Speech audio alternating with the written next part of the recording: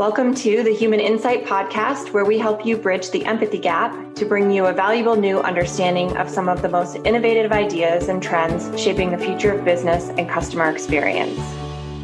I am Janelle Estes, Chief Insights Officer, and I'm joined by my co-host, Andy McMillan, Chief Executive Officer at UserTesting. Thanks, everyone, for joining the podcast episode today. Today, we have a special guest with us, Tomer Sharon. He is the Managing Director and Head of User Experience and Metrics at Goldman Sachs. So welcome, Tomer. Thank you for having me. So tell us a little bit about your role at Goldman, as well as sort of your background and history and sort of how you kind of arrived at your role today. I never imagined this is what I'll do. In the back of my mind, I was interested in a lot of things that are today I know are related, but eventually found myself in a role close to what we would call today user research. Wanted to do more of it, didn't have kind of the permission to do that. And I started looking for a job, kind of full-time job in that. And then I pretty much self-announced myself as a researcher and worked like that for about 8 years until I decided, okay, it's time to get serious. And then moved to the States from Israel, and then completed a degree at Bentley University. And then spent 7 years at Google as a researcher, mostly for Google search, and more specifically voice search and sports results, and a lot of kind of things on the side. And from there, established a user experience group at WeWork, which was, you can imagine, a roller coaster. And then found myself at Goldman Sachs, starting a user research and metrics group about 2 years ago. Was there a group at the time, or was this something that you sort of started from the ground up? When I joined Goldman, there were 2 researchers. One was on maternity leave, so one maybe who joined maybe a couple of months before I did, so not much of a group, really. And how big is the group now? The group now is 13 people, not all researchers though. I have a small engineering team, a research ops team, and a team of researchers. And you're supporting product teams at Goldman? We started, our model changed recently. We started by hiring researchers and assigning them to a product team as the first and usually only researcher on that team. We recently changed, long story, I don't know why, but we recently changed into having all the researchers work on one big initiative. So it's more like a team now. Well, thanks for the background. And I am excited to connect with you on this topic of measuring user happiness. I've seen some of the content you've been sharing on LinkedIn, but also some of the coursework you've developed. And I think it's just a really fascinating topic. So maybe we can just start right at the top. Like, what is their happiness? Why is it important? So a little secret. I started using the word happiness to describe it. I bumped into that at Google at the time when I wasn't involved in that, but a group of good people developed the HEART framework for deciding what to measure. And then they started calling it happiness and developed some tools. And I like it because I think it attracts a lot of attention. Between you and I, nobody can hear us. It's just a better word to describe satisfaction. It's a word that people connect with. When people hear about, we're going to improve the happiness of our customers, that sounds great. So I'm just using that word. It has no, extra, meaning compared to your typical satisfaction. I'm lumping under that several metrics that are not just satisfaction, but for the most part, it's all about measuring satisfaction, user satisfaction. Yeah. It's an interesting word, right? Because I think the word satisfaction also just has a lot of baggage. Yeah, true. That's true. And I want to stay away from it. Funny things happen, though, when I'm public about, the things I publish. People reach out to me thinking I'm going to make them happy. I'm like, no, it's not about happiness studies. It's about measuring people's happiness with product. Some people get confused a little bit. Well, maybe businesses don't, it's a new way to think about, to sort of, I guess, classify or measure parts of their experience. A lot of businesses use the word delight. We want to delight our customers. So that's a topic for a separate conversation. Yes.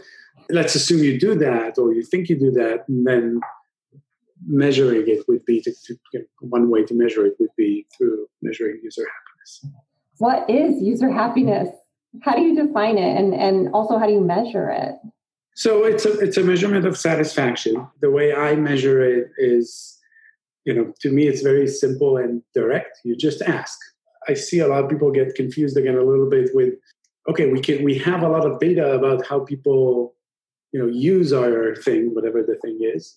Let's assume that if, for example, they abandon it or abandon something, then they're unhappy with it. And I would say, no, user happiness is something that happens in people's mind. And therefore, they are the only one to indicate whether they're happy or not. So we have to ask them directly. Mm-hmm. So when we ask, I don't use that word. I use the satisfaction word. So I just ask very directly through whatever it is that I ask. Well, whatever it is whatever sensor or instrument, how satisfied are you with? And then you complete the question with whatever it is we care about. Summarize the scores, average them, more descriptive stats around it, not too sophisticated, and you have a score. And the key is to look at that score over time and see if you're getting better or not. You want to get more sophisticated, you can compare yourself to others, other products, other related products, and so on. And that's pretty much it. So are your teams using that today at Goldman? Is this part of your program and sort of your approach to how you support the teams? Yes. So the engineering team that I mentioned earlier is working on a system for measuring the user experience. And one of the aspects of that system is implementing what we call a happiness meter, which is also a catchy name for a one-question satisfaction survey that pretty much asks the question as I described earlier. Yeah, I can't remember how many teams are using it, but a couple of dozen now, and onboarding as we speak more. Awesome. And is it something that you guys sort of socialize and look at on an ongoing way? Yeah, it's tricky. I mean, I had thoughts about, maybe I'll just go to somebody really, really senior at Goldman Sachs and ask them to send an email to, half the company and make them use it. And but I kind of, between myself and I, decided that it's not a good idea. I don't want people to use it because they feel they have to. I want teams to onboard because they feel it's valuable. And I don't care if it's 20 or 30 teams to begin with.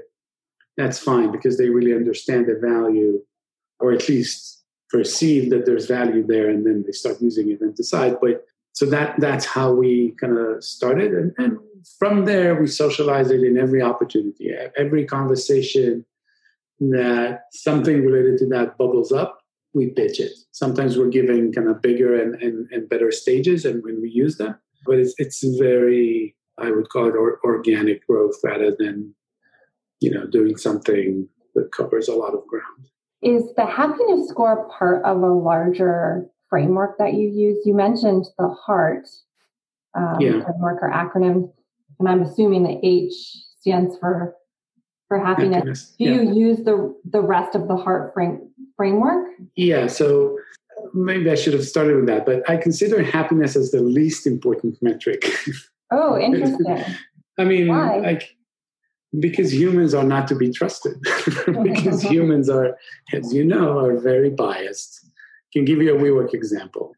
I may ask somebody, how satisfied are you with coffee? Coffee was an important thing at WeWork. And then they can tell me that they're extremely dissatisfied with our coffee. But that same day, when I asked the question, water started dripping on the person's head. And WeWork, to that person's taste, was too slow to fix the problem. And then I come with, a pop-up on the screen or whatever it is and ask about, satisfaction with coffee. Coffee could be great, but they're annoyed with WeWork at that time. So the score is bad. So, but the fact of the matter is that they actually drink 3 cups of coffee from WeWork every day. So I put more, I'm not saying ignore happiness, but take into account that it's not always accurate. It's not always telling you the truth. It's actually, some people choose to answer the questions, some people don't. Probably most people don't. And those who do, not always, but are probably annoyed by something. Nobody, I always like to say that nobody calls a call center to thank them and tell them how great the product is. It's always about complaining about something. Right. So for knowing all that, I prefer to kind of put more attention on the behavioral measurement and behavioral metrics, because then for several reasons. One, we track everybody.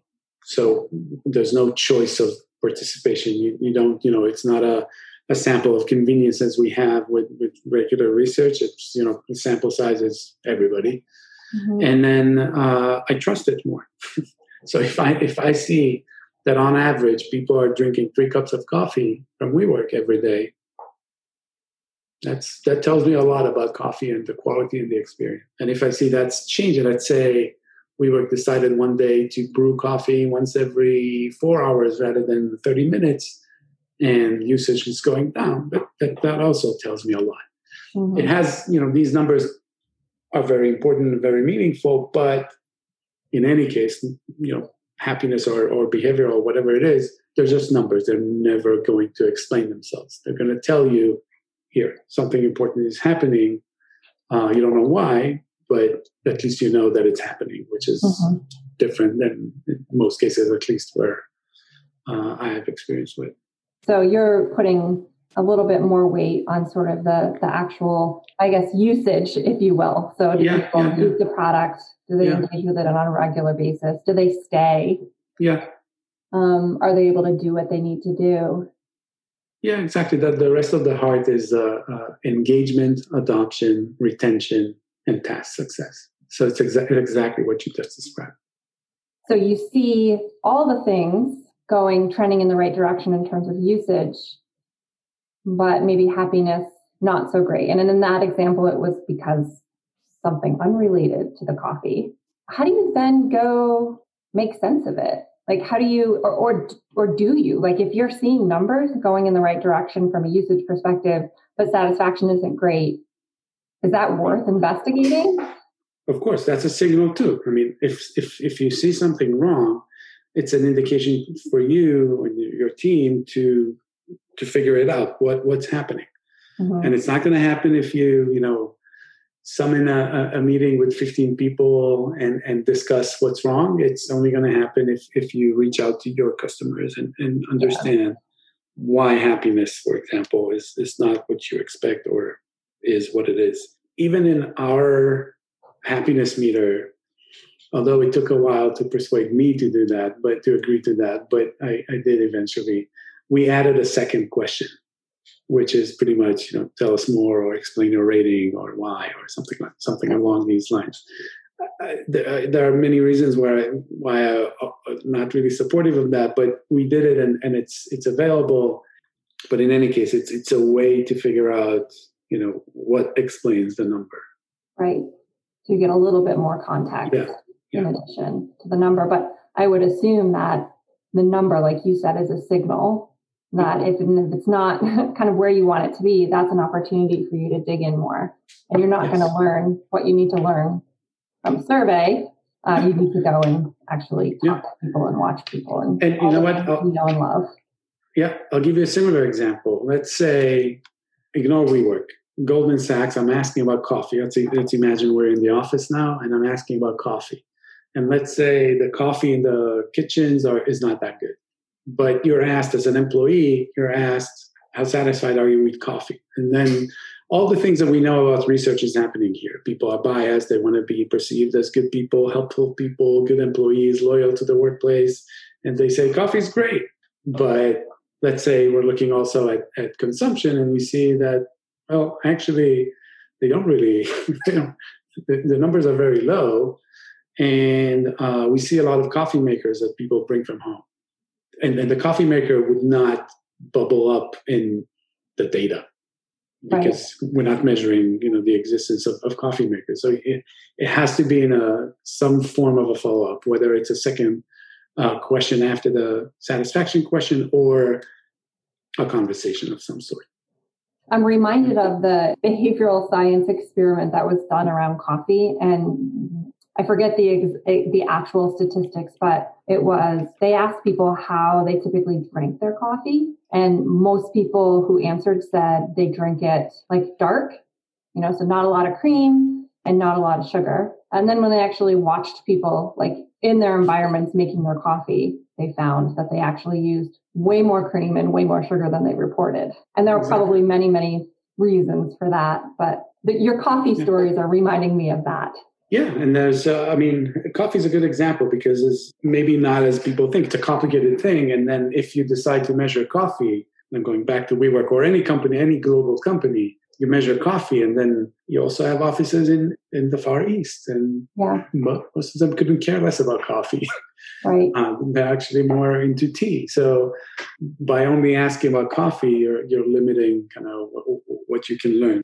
It's more than the numbers. There has to be some form of, interviewing, observation, more qualitative understanding. So I always like to say that, any measurement is half the picture.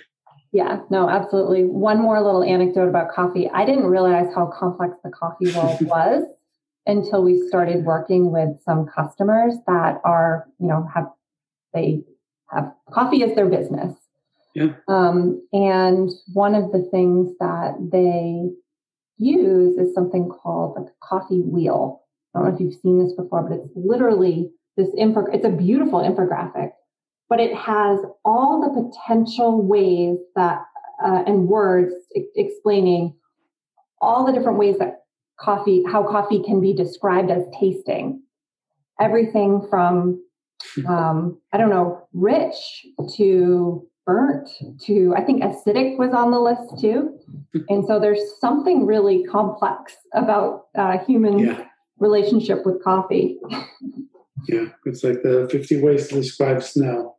It's interesting that you ask about satisfaction and kind of frame it as happiness. I think that's interesting and smart because, as you said, people are likely more perceptive to that word. And perhaps it's a new way to think about how to show people's satisfaction with your product or experience. Another one that I see a lot of our customers using is NPS. And I'm sure we could have a totally separate conversation about NPS and its validity. If you're having a conversation or you're building a strategy for a company, would you choose NPS or would you choose user happiness? And maybe how would you position that to people?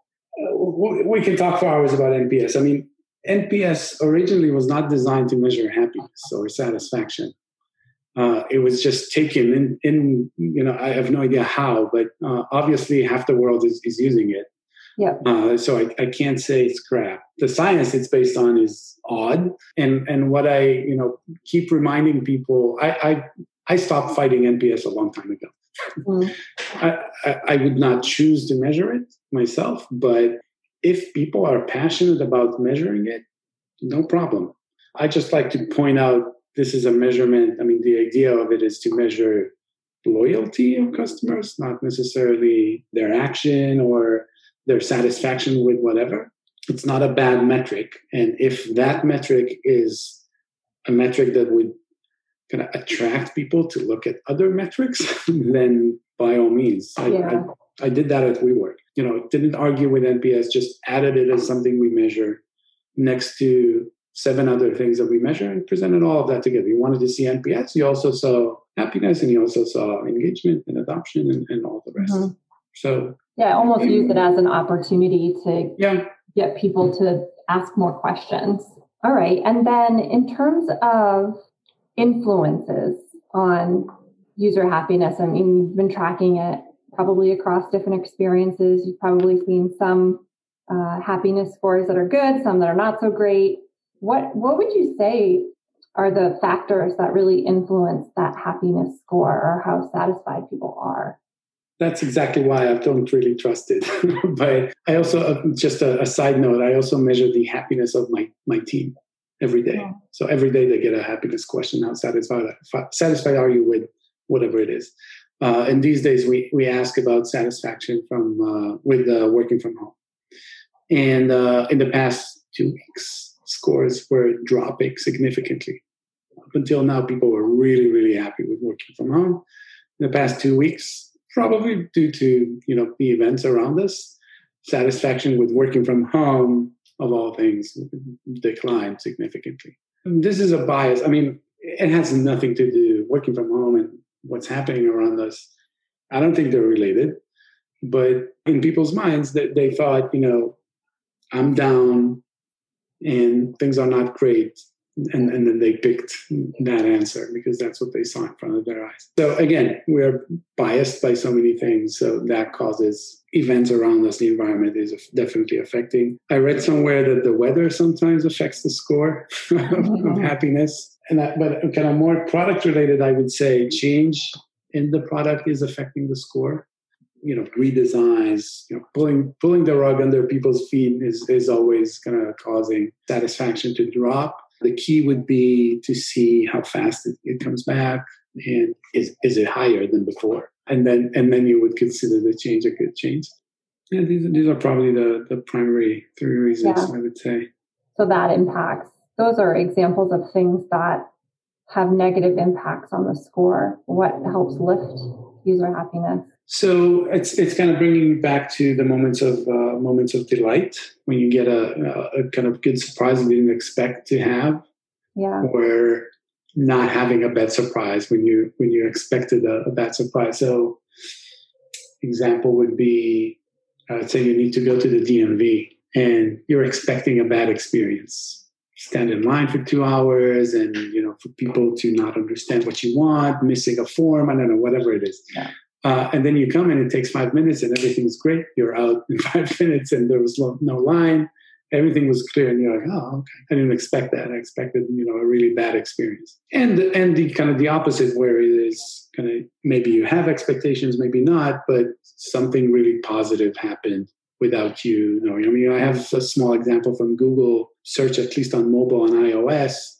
You used to, if you want to copy a certain thing and then search for it, you used to copying and then pasting. And now you just copy, you click you touch the search field, and then you see an option to paste. So that's a small moment of delight, saved you a step. So and you didn't expect that. Very small thing, but these are things that create delight and then increase satisfaction or happiness. No, that makes a lot of sense. It's like, what is that phrase? Death by 1,000 cuts or something. Yeah, exactly. But it's like delight by 1,000, I don't know. Sometimes sometimes these are very, very small things. And sometimes it's very noticeable, like the DMV example. But sometimes it's very, very small. Yeah, I had an interesting, this is a little bit off topic, but I needed to get a new pair of glasses. One of my children stepped on them or something. This is life with kids. And I didn't want to go anywhere to get them because of COVID. And quite honestly, I have adapted to doing everything at home and digitally. And I use the Warby Parker app. And they actually have an experience where you can try on the glasses in the app. So you say, okay, I like these frames, and they say you can virtually try them on, and your camera turns on and you see your face with the glasses, and you can move from side to side to see how they will kind of look from different angles. Nice. I thought that was really quite brilliant and definitely a delighter. So this is a good example of something you didn't expect that was really delightful. So these small things, I'm sure it took them a long while to come up with that. But it did. I saw one of their product managers present their iteration process of what they actually went through, where they started and where they are now. And it was all driven by, they're looking at metrics like within the HEART framework, but also just, getting people's feedback. Cool. This is a kind of a random question. You've mentioned biases a few times. I am fascinated by the human mind and the biases that we all have. I have a couple favorite biases. Sadly, do you have any? Are there any biases that really fascinate you? I'll be I don't know, predictable, boring, but confirmation bias is something I try. I think to me, it's the most meaningful one. Right now, too. Yeah. I mean, you see, and that is you tend to only have eyes and ears for things you believe in. Yeah. And you cannot completely contradict or ignore everything that proves you're wrong. It's especially prevalent among people with, ideas, and they're looking for either support or any kind of support in their idea. So they only have ears for that. And they only identify proof that idea is wrong, but they ignore any signal. Sometimes a signal is not a signal, it's silence. So let's say your audience, I don't know, is 1,000 people. And then you launch something and you hear back from 50 people. They proactively reached out to you and said how great the thing is. So that's great. And it probably takes you 2 weeks to deal with that feedback and respond to it and be really excited about really 50 people, 50 responses, a lot of responses. But 950 people didn't say anything. What does that mean? They're not necessarily thinking bad things about it, but you just don't know. Right. So if you only have eyes and ears for those 50 people, you might think everything is great. And it might be, but 950 people, 95%, didn't say anything. Yeah, that's a good. That's why one. That brings me back, and again to the behavioral measurement, because that will tell you a lot, even from the silent people. Yeah, it's funny. You might not believe me, but confirmation bias is actually one of my favorite biases too. And I see it all around me. I see it every day. Sure at work, but also just in my personal lives and relationships.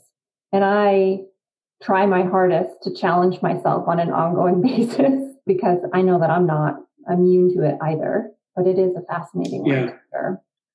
The thing is with confirmation bias is that even if you know about it, and even if you know a lot about it, you're not immune to it. I know. It's very, very true. All right. Well, I think we can wrap. Cool. I think this has been a really thought-provoking conversation, and I appreciate your time. And it was nice to reconnect after kind of a winding paths and histories. So thank you. That's great. Thank you so much, Janelle.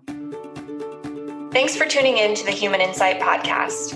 Want to keep the conversation going? You can visit our podcast hub, usertesting.com/podcast, and check out past episodes. If you haven't already, don't forget to subscribe on iTunes, Spotify, or Google Play so you never miss an episode. And if you enjoyed today's show, please tell a friend or leave us a rating on iTunes.